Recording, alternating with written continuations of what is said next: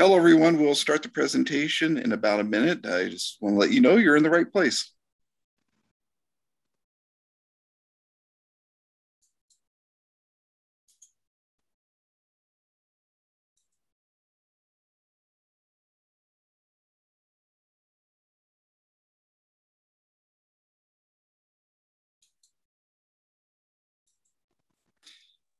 Once again, we'll start the presentation in about 30 seconds.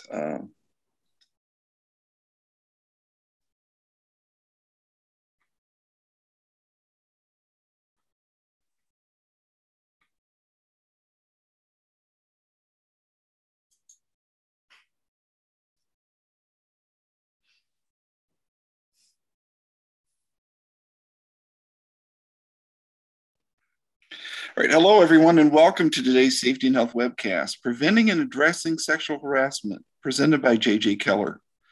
This is Alan Ferguson, Associate Editor at Safety and Health Magazine. I'm moderating today's presentation.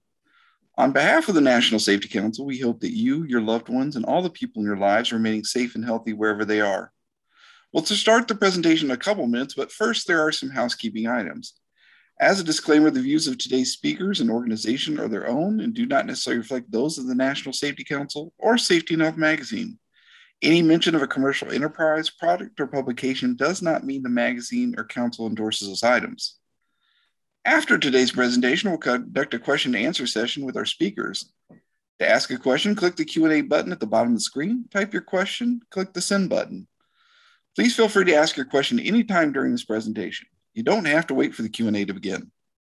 We'll try to answer as many questions as possible. We might not get to every question. The good news is that any unanswered questions will be forwarded to today's sponsor. Also, after this presentation, you'll be asked to complete a brief evaluation survey, and I'll tell you more about that a little later. This webcast will be archived so you can access it after today's live event. To view this webcast and all of our past webcasts, please go to safetyandhealthmagazine.com/events. With that, let's introduce our speakers. With us today are Terry Doherty and Judy Kneisel. Terry is an editor on the Human Resources Publishing team at J.J. Keller. She specializes in information on employment law posters, drug testing, wellness, and the Family and Medical Leave Act of 1993. Terry joined J.J. Keller in September 2011 and oversees the editorial content of its employment law poster line. She's also the editor of the Living Right Health and Wellness Awareness Program. Judy's an associate editor on the Human Resources Publishing team at J.J. Keller. She conducts research and creates content on a variety of HR-related topics, including labor law posters. Judy specializes in issues such as recruitment and hiring, onboarding and training, team building, employee retention, and labor relations. She also edits the Essentials of Employee Relations Manual. Again, we thank you all for tuning into this presentation. Judy, whenever you're ready, go ahead and take it away. Our webcast today is sponsored by J.J. Keller Training. J.J. Keller Training solutions cover a broad range of topics and are available in a variety of formats, such as training on demand, DVD, streaming video, and video books, all to help you meet your training needs. Backed by regulatory experts and using the latest techniques and technology, our training solutions give your employees the proper instruction they need. On behalf of our sponsor, thanks for joining us today. Welcome, everyone, and thank you for joining us today for our discussion of sexual harassment. We're going to start by talking about where the lines are drawn between employees maybe being rude, employees being offensive, and employees actually harassing one another. We'll also talk about when you should get involved and how you should respond. And I just want to mention that, we've seen a lot of changes in the workplace this past year and a half, including the shift to a lot of work from home situations. And while you might assume otherwise, these changes didn't make harassment disappear. Wherever your employees are reporting from, perhaps even more important than reacting to harassment is preventing it in the first place. So we'll talk about how you can do that, including the requirements for training your employees and supervisors. You may be surprised to learn that the Equal Employment Opportunity Commission published a study not too long ago examining sexual harassment in the workplace. And that study identified some areas in which employers' efforts have been ineffective in preventing harassment in the workplace. So we'll include those findings in our discussion as well. Now we're going to start off today with a poll for you. We want you to tell us what your primary motivation is for wanting to learn more about the topic of sexual harassment in the workplace. So if you could pick one of the choices on your screen. Are you here today because you want to avoid costly litigation? Or maybe you want to reduce the cost of lost productivity and employee turnover caused by sexual harassment. Or maybe you want to make the workplace a safe and secure place where no one suffers the mental anxiety of being harassed or witnessing harassment. And of course, your last choice is all of the above. Maybe you want to learn how to achieve all those things. So we'll give you a few more seconds to vote and tell us what brings you here today. So we'll have some idea of where you're starting. Okay, the results are in, and just as I sort of anticipated, 64%, more than half, are here for all of those reasons. And 35 want to make your workplace safe and secure, which makes sense since we're here with the National Safety Council. And 1% wants to avoid costly litigation. So we can close that poll and move on with our presentation. Thank you so much for participating in that with us. So some of you mentioned, and many employers have a main motivation in stopping harassment, and that is to keep legal liability to a minimum, something every employer wants to do. Last year, the Equal Employment Opportunity Commission, or the EEOC, who we will mention many times throughout this presentation, they received more than 6,500 charges alleging such sexual harassment. And those charges resulted in $65.3 million in monetary penalties for employers.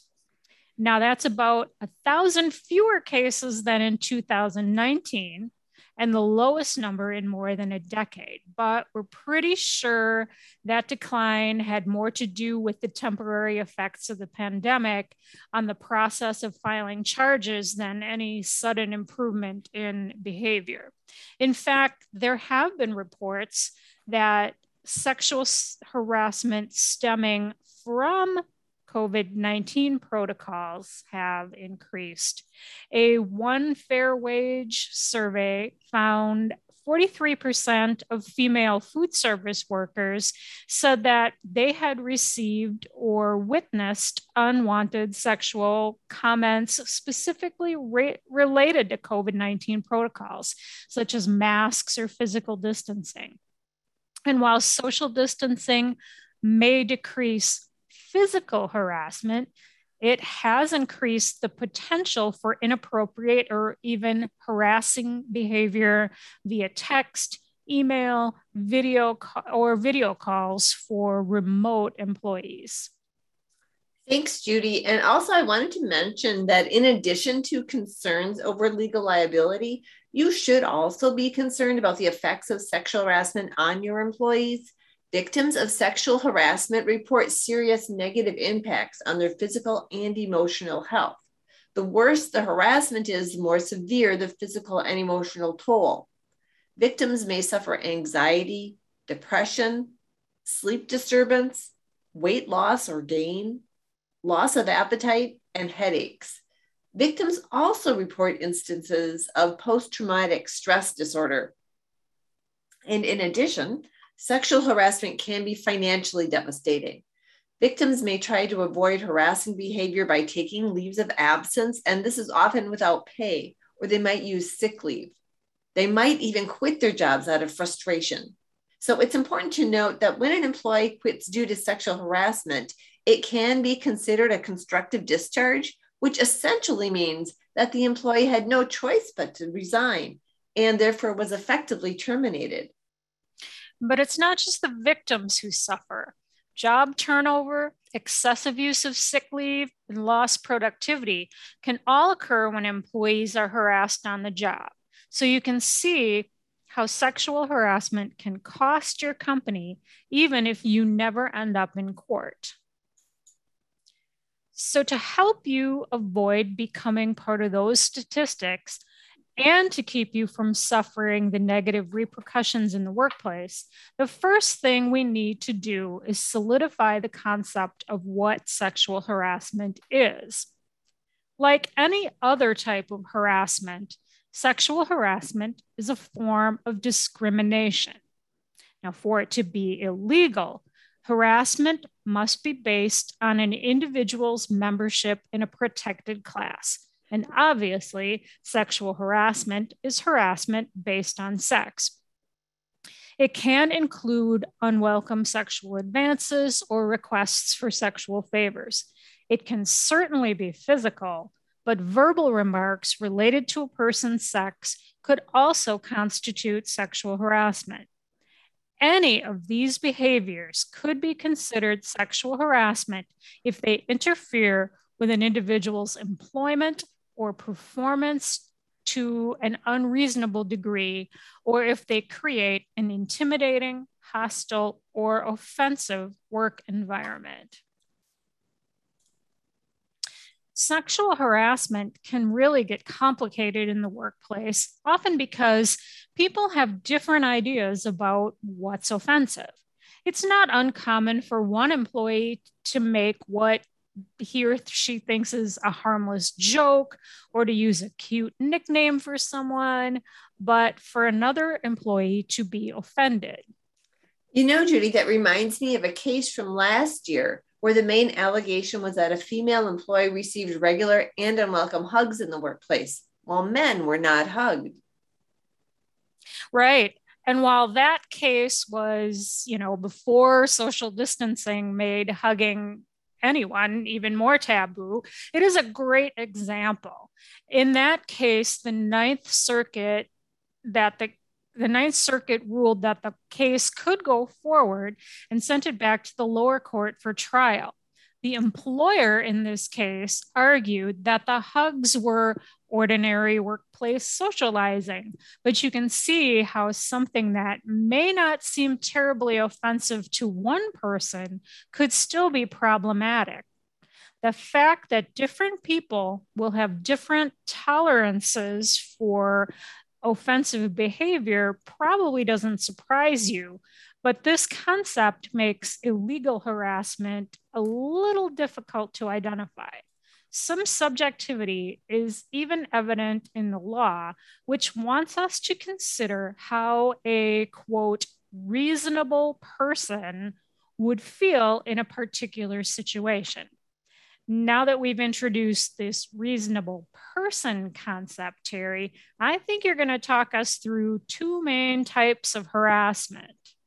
Right. I'm glad you brought up that reasonable person concept, Judy, because that does lead us nicely into the two main types of harassment we're going to cover. The reasonable person test Judy mentioned comes into play with the first type of legal harassment, which is called a hostile work environment. And as you can see on this slide, to establish a hostile work environment, the question is whether that reasonable person would find a particular environment intimidating, hostile, or abusive. There's a little more guidance for the consideration if you look at the beginning of the definition. You also want to think about whether the conduct was severe. If it wasn't severe, it could still be considered a hostile environment if it happened very frequently or if it went on for a long time.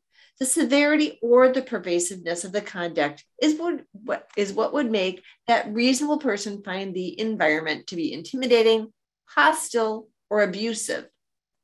That means that one rude or off-colored sex-based comment probably wouldn't be enough to create a hostile work environment. But if the comments were quite regular, you're more likely to be looking at a hostile work environment. As another example, one request for a date from one employee to another would not typically create a hostile work environment, but if the employee continued to ask, even if it's made clear that the original request was unwelcome, then those repeated requests could create or contribute to a hostile work environment. On the other hand, if the conduct is particularly severe, like inappropriate touching, for example, you wouldn't typically need more than one instance for the situation to be deemed a hostile work environment. Now, when determining if a hostile work environment exists, the courts are going to typically consider these factors. So they are things that you should consider too. Obviously, we know that the conduct itself is important, but you'll also want to consider how often it happened, how many people were involved, and the status of the harasser. For instance, if a supervisor was creating a hostile work environment, that addition of the supervisor's status over an employee may more quickly lead to a hostile work environment, basically because of the power dynamic. And then the consideration of whether a reasonable person would consider the environment to be intimidating, hostile, or abusive is also going to depend on the number of people doing the harassing and the number of people being harassed. Terry, the point you just made about the power dynamic between a supervisor and a subordinate actually moves us nicely into the other type of harassment, which is quid pro quo, because an imbalance of power often comes into play with quid pro quo.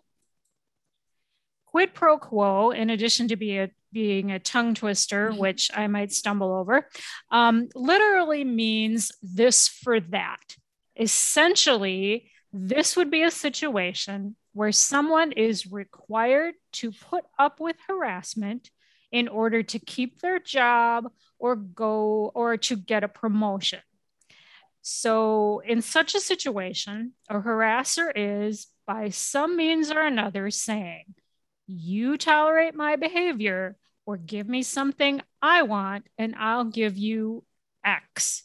And here X could be a good review, a promotion, or X could even just be that the person would be allowed to keep their job. This type of harassment may be a little easier to spot than a hostile work environment.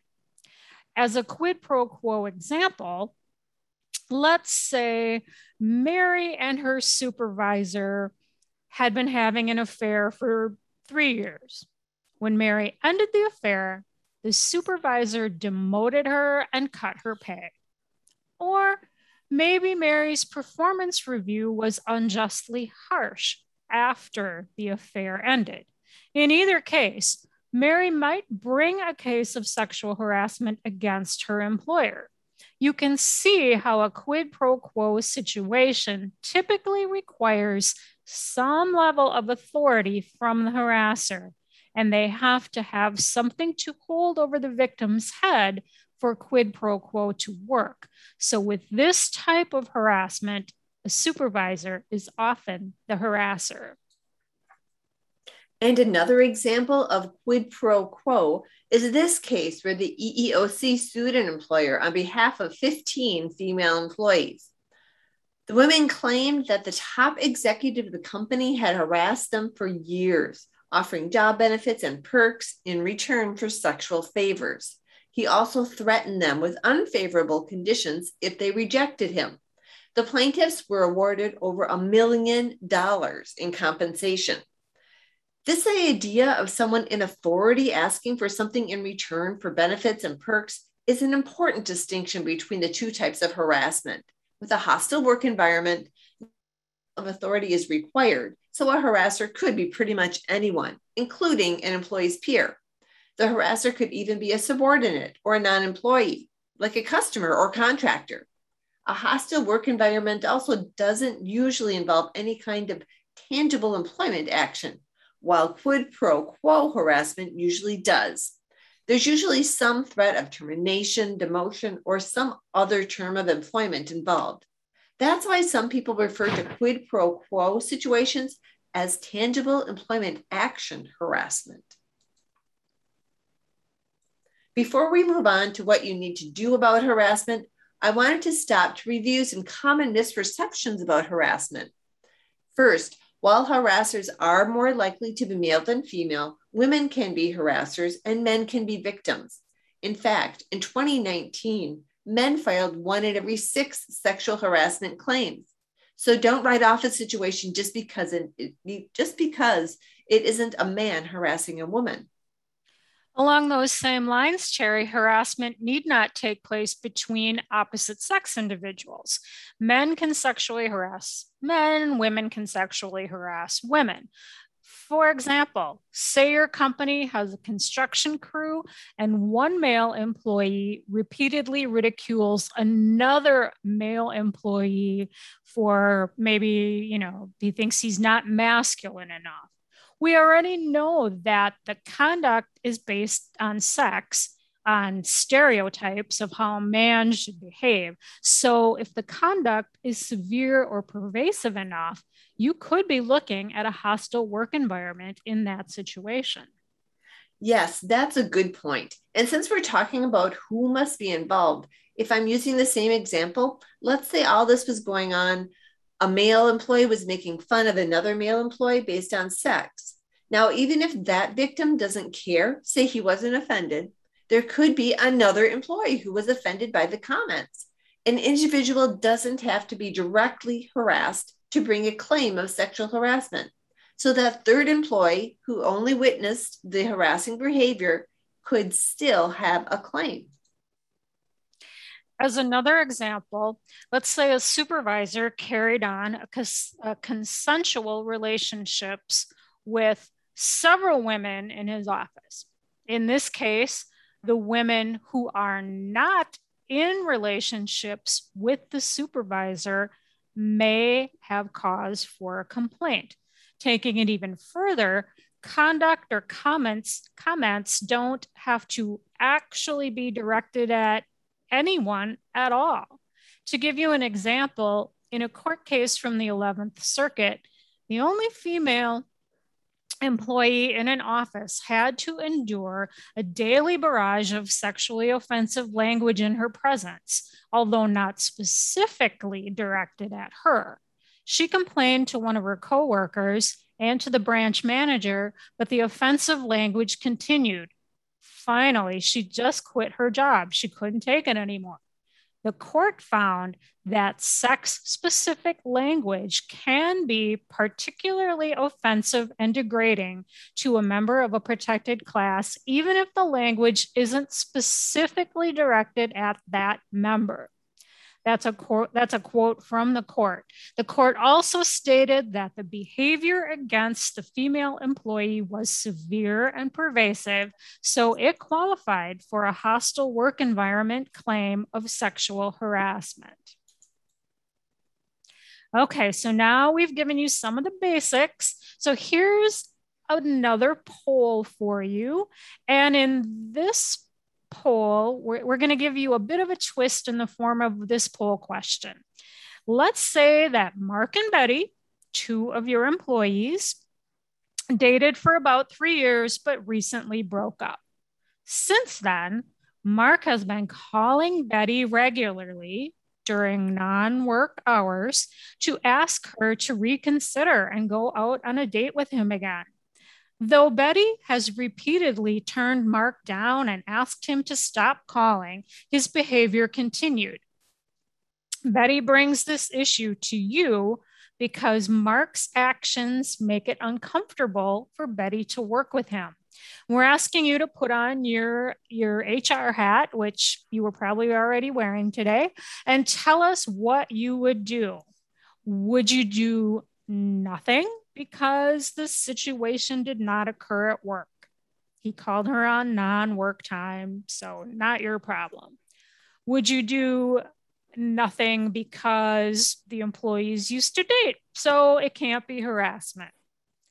Would you, your third choice, would you transfer Mark to another department, making it, more comfortable for Betty to come to work? Or your last choice, would you investigate this as you would with any other such complaint? So we will give you a couple seconds to get your answer in and then close the poll. And oh, you guys are doing so great. 95% said investigate as you would any other complaint. 1% would transfer Mark. Nobody said it's not harassment because they used to date, which is very good. And 4% would do nothing because the situation did not occur at work. All right, we can thank you for participating in our poll. I think the 95% of you had it right. Investigate as you would any other complaint. We can take the example of Betty and Mark one step further, though, by considering that harassment doesn't even require a verbal exchange. Now that so many people are working remotely, it's important to know that a written exchange could be enough to constitute harassment. And today it's not uncommon for employees to interact online. The situation we described between Mark and Betty could have easily occurred over email or social media. Mark could have just sent her a bunch of texts asking her out. Had Mark's unwelcome and repeated requests reached Betty via Facebook or email, your response should have been very much the same. You should still take Betty's report seriously and investigate the complaint. We'll talk a bit more about policies later on in our presentation, but the expectations set forth in your harassment policy should address employees' online conduct. Employees should know that how they interact with coworkers online could become an issue in the workplace. Thanks, Judy. In the examples you gave, Mark and Betty were coworkers, but one thing that's important to note is that courts have found that employers are almost always liable for the acts of their supervisors. Supervisors are representatives of your company, especially when harassment results in a tangible employment action. Let's take a quick look at Burlington versus Ellerth. We're reaching way back to 1998 for this case, but it did set the precedent for cases involving supervisors. First, to understand Ellerth, we'll need to revisit that term, constructive discharge. A constructive discharge is when an employee ends up quitting his or her job as a direct result of harassment.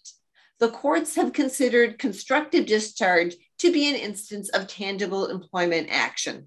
Basically, the employee had no choice but to quit, so the court would consider him or her to be terminated. Now let's look at what happened in this case. Kimberly Ellerth was a female employee who quit after working as a salesperson for 15 months.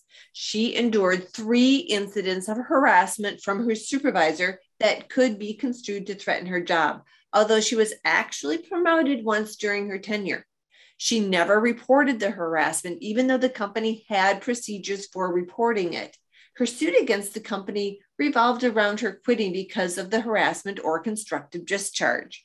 The question before the court was whether the employer could be held liable if it was never made aware of the supervisor's actions.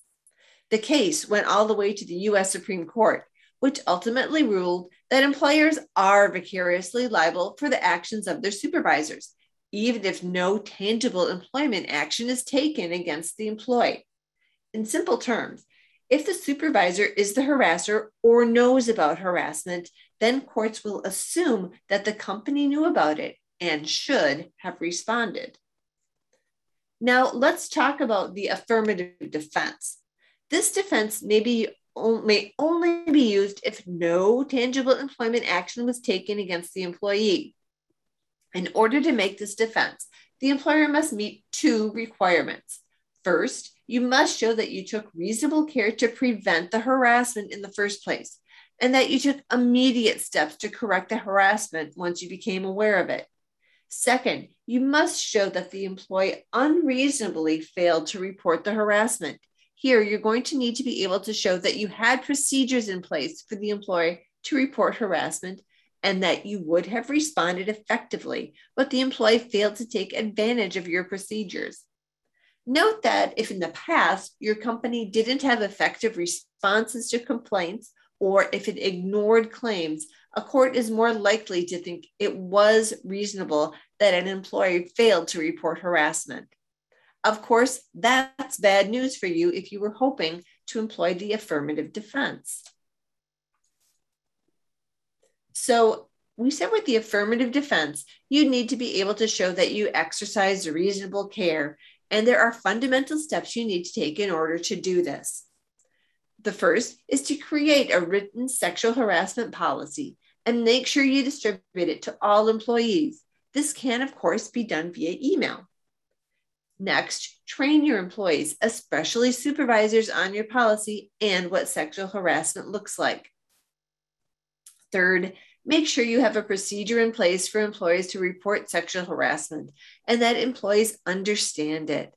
Have more than one reporting avenue in case the alleged harasser is ever an employee's direct supervisor. And finally, have all employees sign a statement that they have received the policy and training on sexual harassment, and keep that statement on file. It's often easier to understand a concept through examples. So here's an example of a court case in which an employer did everything right. In this case, the victim told her employer about sexual harassment directed toward her. A coworker had made sexual comments and touched her in an offensive manner. The employer promptly investigated the complaint, reprimanded the harasser, placed him on probation, and warned him about serious consequences for further misconduct. A second coworker who had witnessed the harassment was reprimanded for not intervening on the victim's behalf and for not reporting the conduct. The court ruled that this employer's response was immediate and appropriate and found the employer not liable for the harassment. The employer in that case responded appropriately. So now let's talk about one who didn't. In this case, the victim worked in a secluded part of a building with a supervisor who harassed her. Her supervisor knew she needed her job. Her daughter had cancer, so she needed insurance, and she was afraid of reporting the harassment and losing her job. She was also aware that the supervisor had been unsuccessfully reprimanded after complaints from other employees, so she didn't think reporting would help. The harassment went on for years. The employer did have an anti-harassment policy, and the harasser was ultimately fired for violating it. Do you think the employer was in the wrong? In this case, the harassment went on for years, so it was definitely pervasive because the victim had a well-founded belief that she would be retaliated against if she reported the harassment. So it was reasonable. But if the victim doesn't report, is the employer responsible? The judge pointed out that in many cases that have emerged during the Me Too movement, a person in a position of power has exploited authority to make unwanted sexual advances. The victims were afraid of serious adverse consequences if they spoke out. While in the past, the burden has been on the victim to report harassment, today, courts are asking why a victim might not report it. A jury could find it understandable or even reasonable for an employee to fear retaliation. So, excuse me, you not only have to include information in your policy on how to report harassment, you should make sure that the victim is not afraid to report it. That's right, Judy. If a supervisor hears something, but the victim is hesitant to report it, you need to ask why, because that is what a court is going to do. Right. That should give us a good foundation on recognizing harassment that affects the workplace. And Terry just started getting us into what you can do to minimize your liability by having certain policies and processes in place. So now let's say you do recognize sexual harassment in your workplace. Again, your company isn't automatically liable, but if you don't do anything about it, your chances of legal liability rise significantly. Basically, the law says that employers are responsible for sexual harassment they know about or should have known about. And you're a step ahead if you understand the concepts and can recognize sexual harassment when it occurs. From there, you have to know how to respond. And of course, your supervisors have to know how to respond. So, if you become aware of a possible hostile work environment or a quid pro quo situation, you should immediately conduct an investigation. As part of your investigation, get answers to the following questions that you see on your screen. What was the nature of the conduct? Was it verbal, physical, or both? Did the victim indicate that it was unwelcome? How severe was it? How frequently did it occur? Was it physically threatening? Was it humiliating? Did it interfere with the employee's work performance? Would a reasonable person consider the behavior offensive? Were there any witnesses? Or would anyone else have information? And by anyone else, I mean maybe the victim talked to a coworker about the harassment, or that person could offer a statement that supports the victim's story. Make sure you document the situation.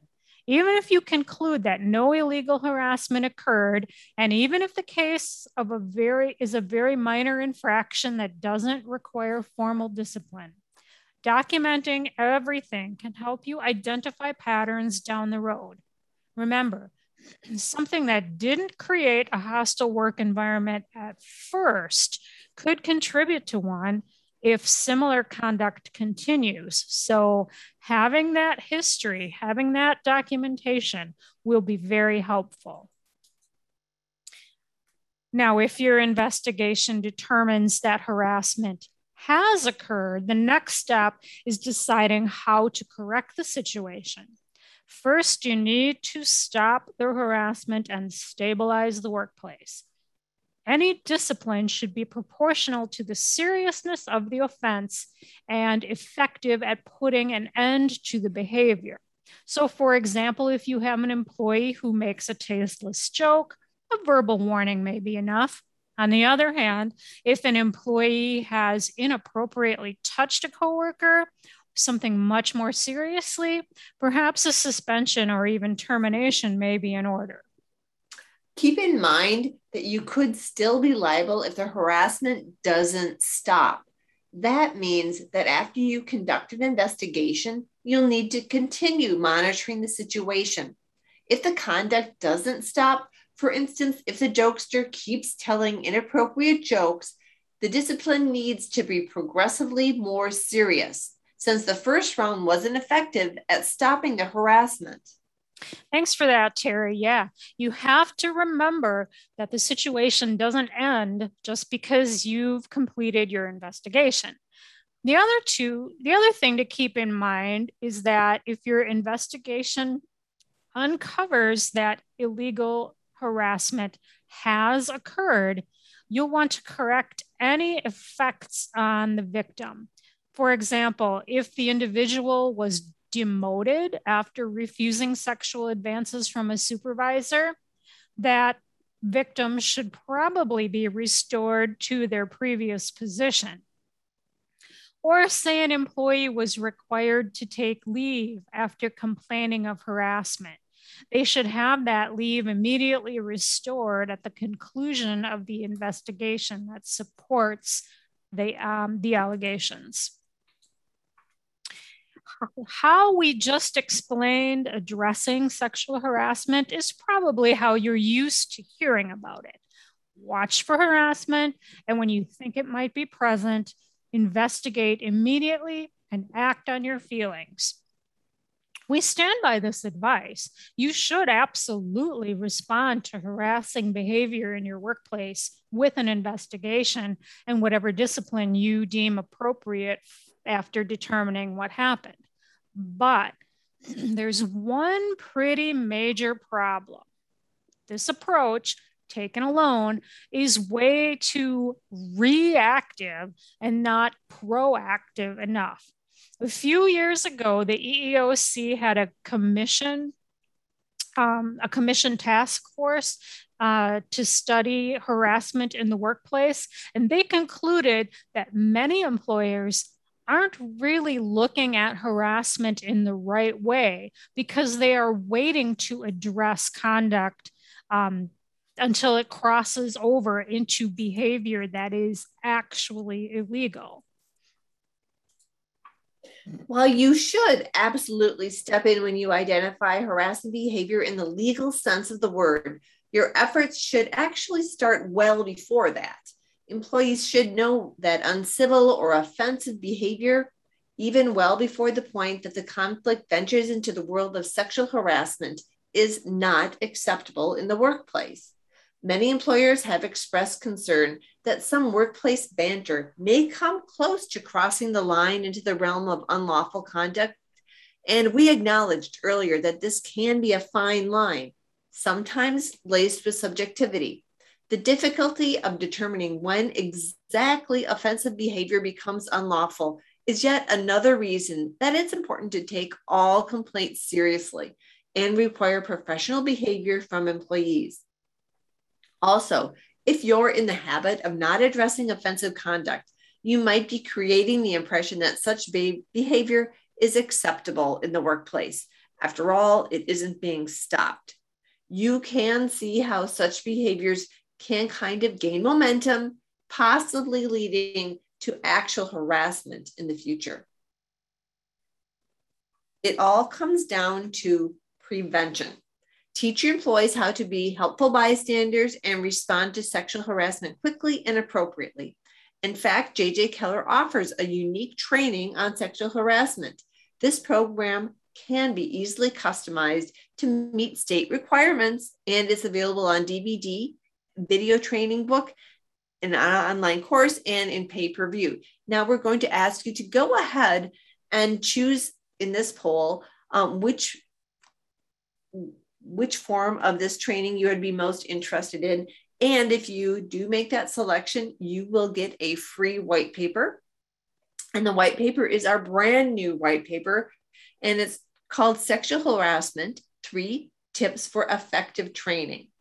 Now you can choose which would you be more interested in, interactive record keeping, training record keeping? Are you interested in more classroom streaming video training? Are you interested in more reporting, auditing, and how to analyze your training program?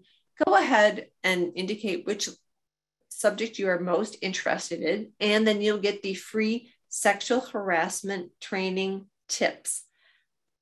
And it is important to note that our training does meet the state requirements. I know Judy does get a lot of questions on that. And yes, when you add those interactive components, it does meet the state requirements. Okay, now speaking of training, let's talk about how important training is. Oh, and there's a nice picture of our white paper.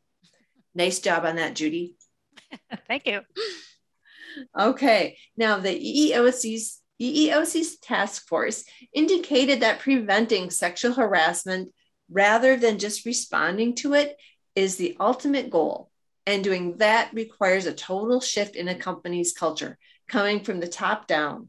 One tactic that the task force offered as a possible benefit to employers is civility training.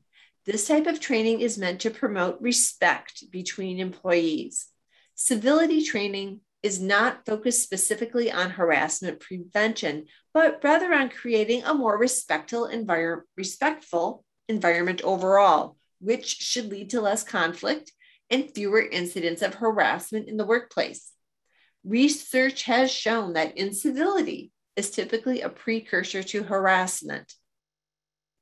Now, in contrast to typical anti-harassment training, civility training tends to give people positive examples of how to behave rather than highlighting the behaviors that they should avoid. The training typically includes a focus on interpersonal communication, conflict resolution, and effective supervisory techniques.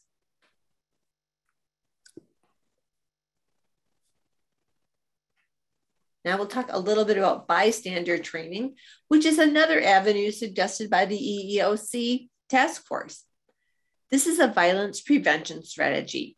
As the name implies, bystander intervention training encourages people who witness potentially harassing situations to step in and defuse them. Bystander intervention training is being used more and more in colleges and high schools to prevent violence and sexual assault. The concept involves at least 4 strategies.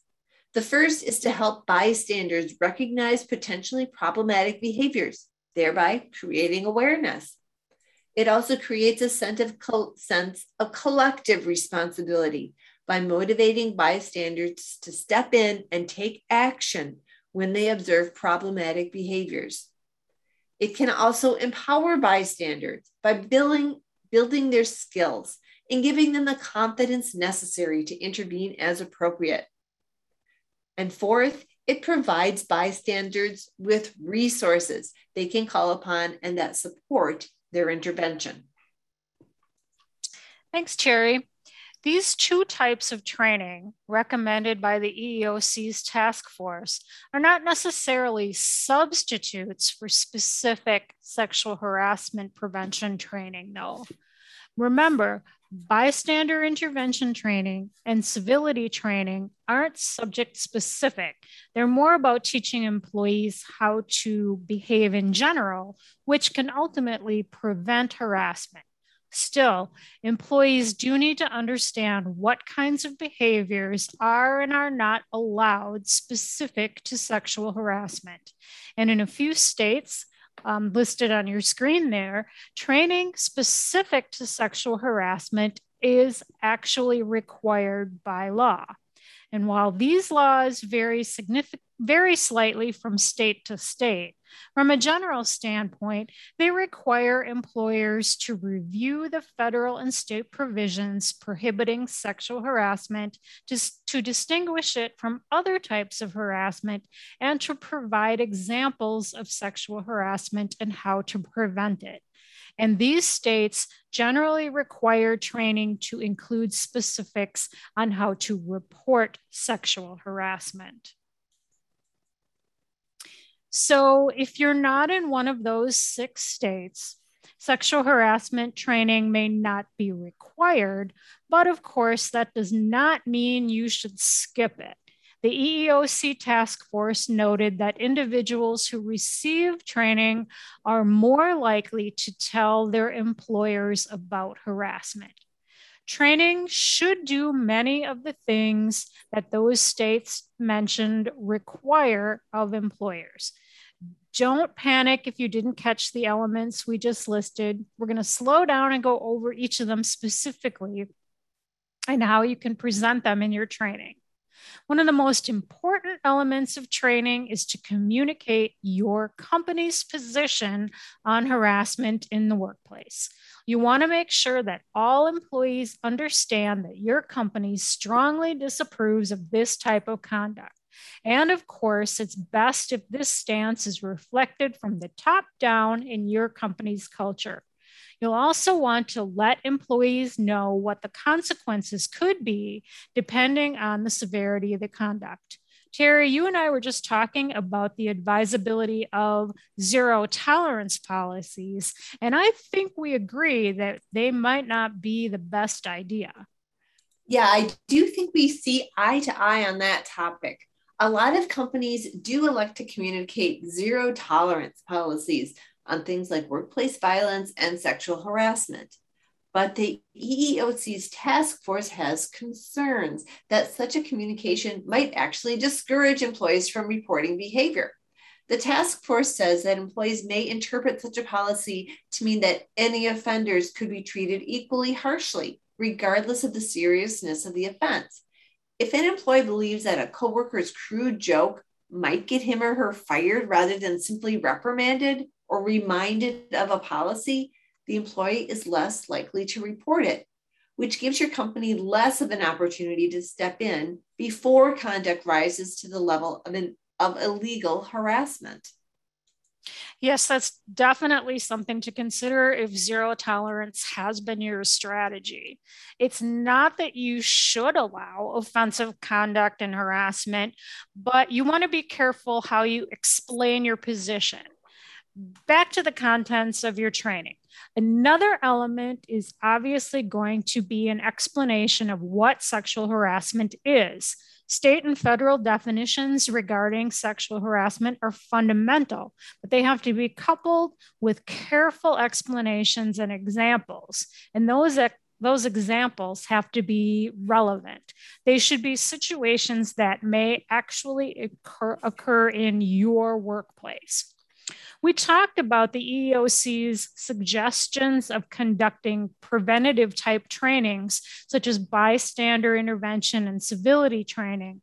So you already know that it's good to put effort towards stopping offensive behavior before it ventures into illegal harassment territory. That also means you don't want to wait around and act only on situations in the workplace that actually rise to the level of illegal harassment. And you don't want to train employees only to help them avoid harassment. Think about all the inappropriate behaviors you wish to prohibit and provide examples of those in your training to illustrate what is unacceptable. But be clear that no matter how innocent something may have been intended to be, it can still be inappropriate and unacceptable in the workplace. It matters as much, if not more, at how behavior is received compared to how it is intended. Again, examples are key here. It shouldn't be difficult to come up with examples of something that could happen in your workplace that might offend one person, but not another. Training should also outline your reporting procedure if an individual is a victim or a witness to sexual harassment. In case the harasser is an employee's direct supervisor, and we've hinted at this already, but it bears repeating, training should outline multiple points of contact for employees to report harassment. To fail to do so may give an employee a defense for not reporting harassment, which is obviously something you don't want. Throughout your training, employees should be reminded that the company takes allegations seriously and that employees will not experience retaliation for making a complaint. They should also understand that the employer will keep the information surrounding sexual harassment as confidential as possible, while acknowledging that there may be situations in which total confidentiality is not possible. If you conduct separate training for managers and supervisors, which is something we would definitely recommend, a key component is that they understand how to receive and proceed with sexual harassment complaints. First, supervisors must know how serious it is that they handle harassment complaints efficiently, in part because if they don't, your company can be on the hook if it knew about sexual harassment in the workplace but didn't address it. Second, they need to understand how to treat employees with respect throughout the complaint process and provide confidentiality where possible. Role-playing exercises on things like receiving a complaint, interviewing victims and witnesses, and implementing discipline and outlining future expectations can be really helpful for supervisors. Just giving them examples of language to use and to avoid can give supervisors a leg up in handling such a situation appropriately and effectively. Your supervisor's success in handling these complaints is a really big deal. One mishandled situation, and your employees will be less likely to report what they experience and witness in the future, which again leaves you less able to address situations before they escalate into illegal harassment. Another paramount piece of training for supervisors is understanding the concept of retaliation and being conscious of even the perception of it.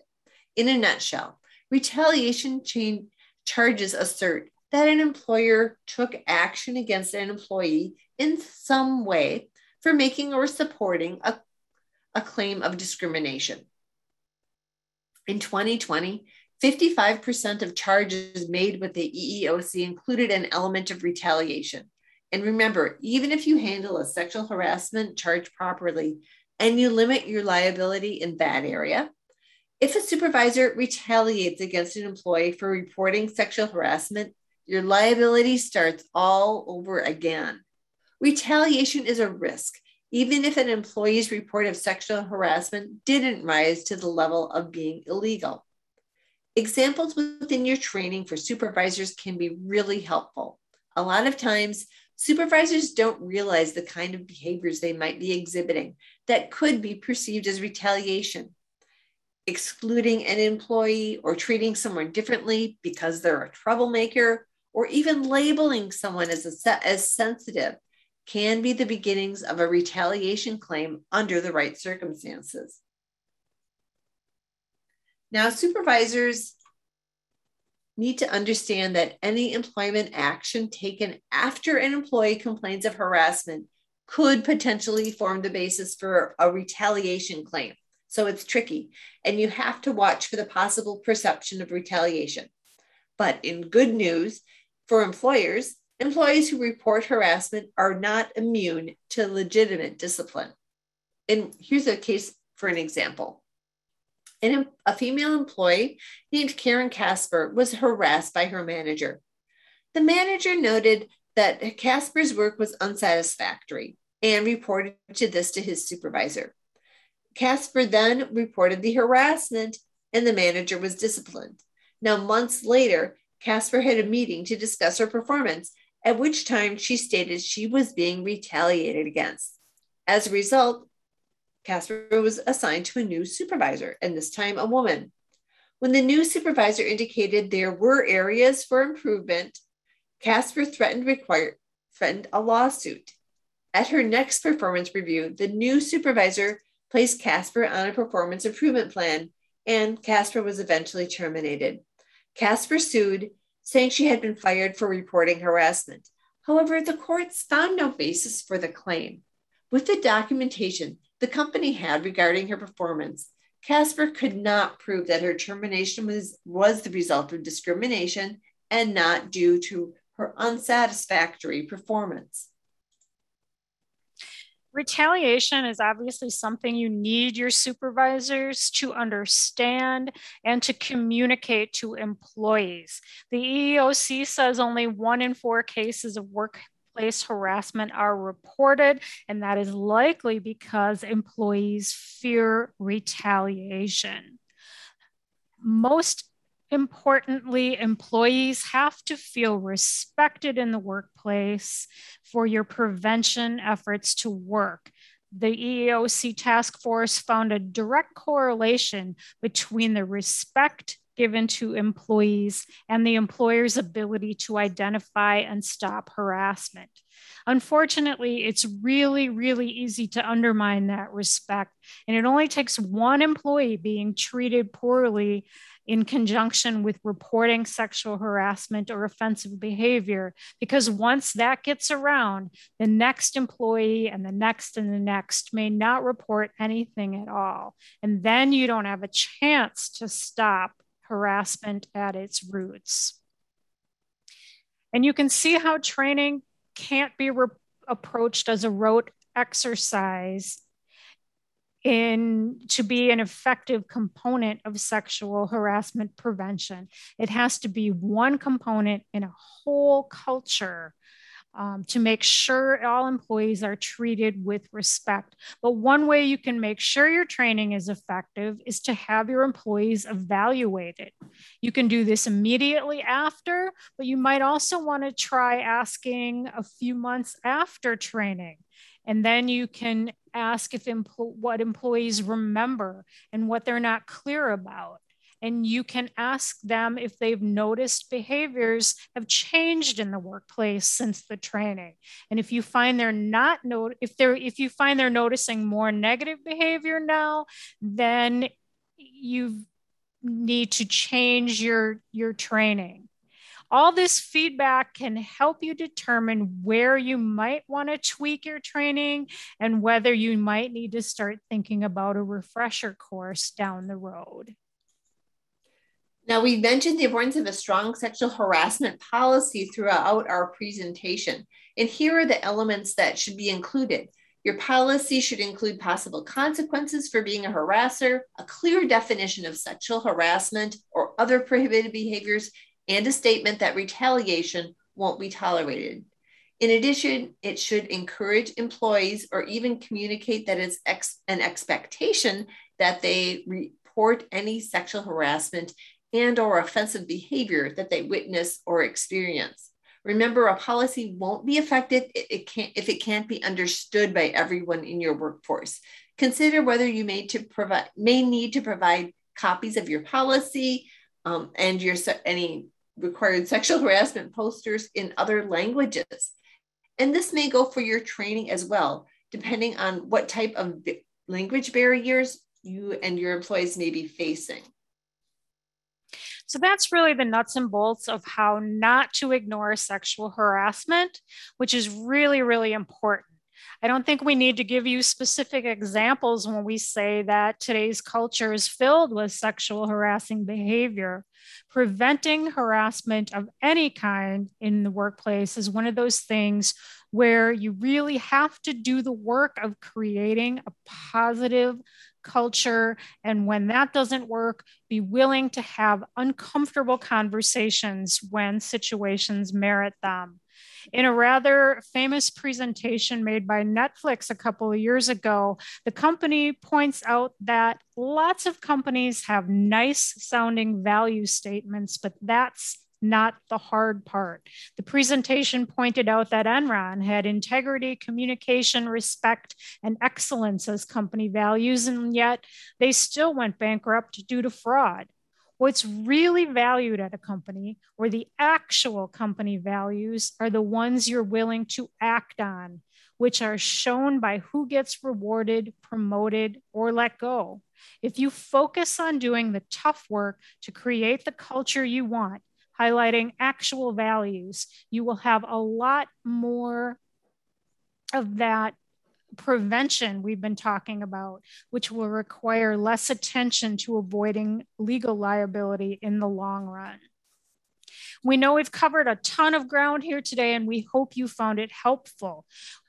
We really have run out of time for questions, but we'd like to give you another opportunity to request more information on our training solutions, whether you're looking for training topics on sexual harassment, or many of them, the JJ Keller training delivers. We have hundreds of online training courses and pay-per-view streaming videos. And there you will see another poll on your screen, which we would ask you to participate in.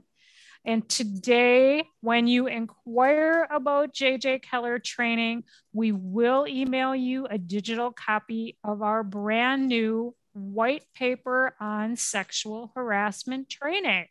So please participate in our poll and we will send you that white paper. I think you will appreciate it. It kind of reiterates what we've been saying today. Thank you to everyone who joined us today. For those who are looking for more information on our JJ Keller training solutions, please allow up to 48 hours to receive your complimentary white paper. And if you missed the opportunity, let us know in the post-event survey, and also let us know how we did. Thanks, Terry, and thanks to everyone else who joined us today, and please have a safe day. All right, thank you both. I really appreciate it. Want to remind everyone about the evaluation survey we're asking you to complete. The survey will open in a different screen after this webinar. Your input is important because it'll help us improve our future webcast. And I want to thank everyone. And unfortunately, we have run out of time. Any unanswered questions that we got will be forwarded to today's sponsor as a reminder. Again, we also hope you take the time to share your feedback through our survey. This ends today's Safety and Health Magazine webcast. I'd like to thank Terry Doherty, Judy Kneisel, our sponsor, JJ Keller, and of course, everyone who joined us today. I'll also say take care and be safe.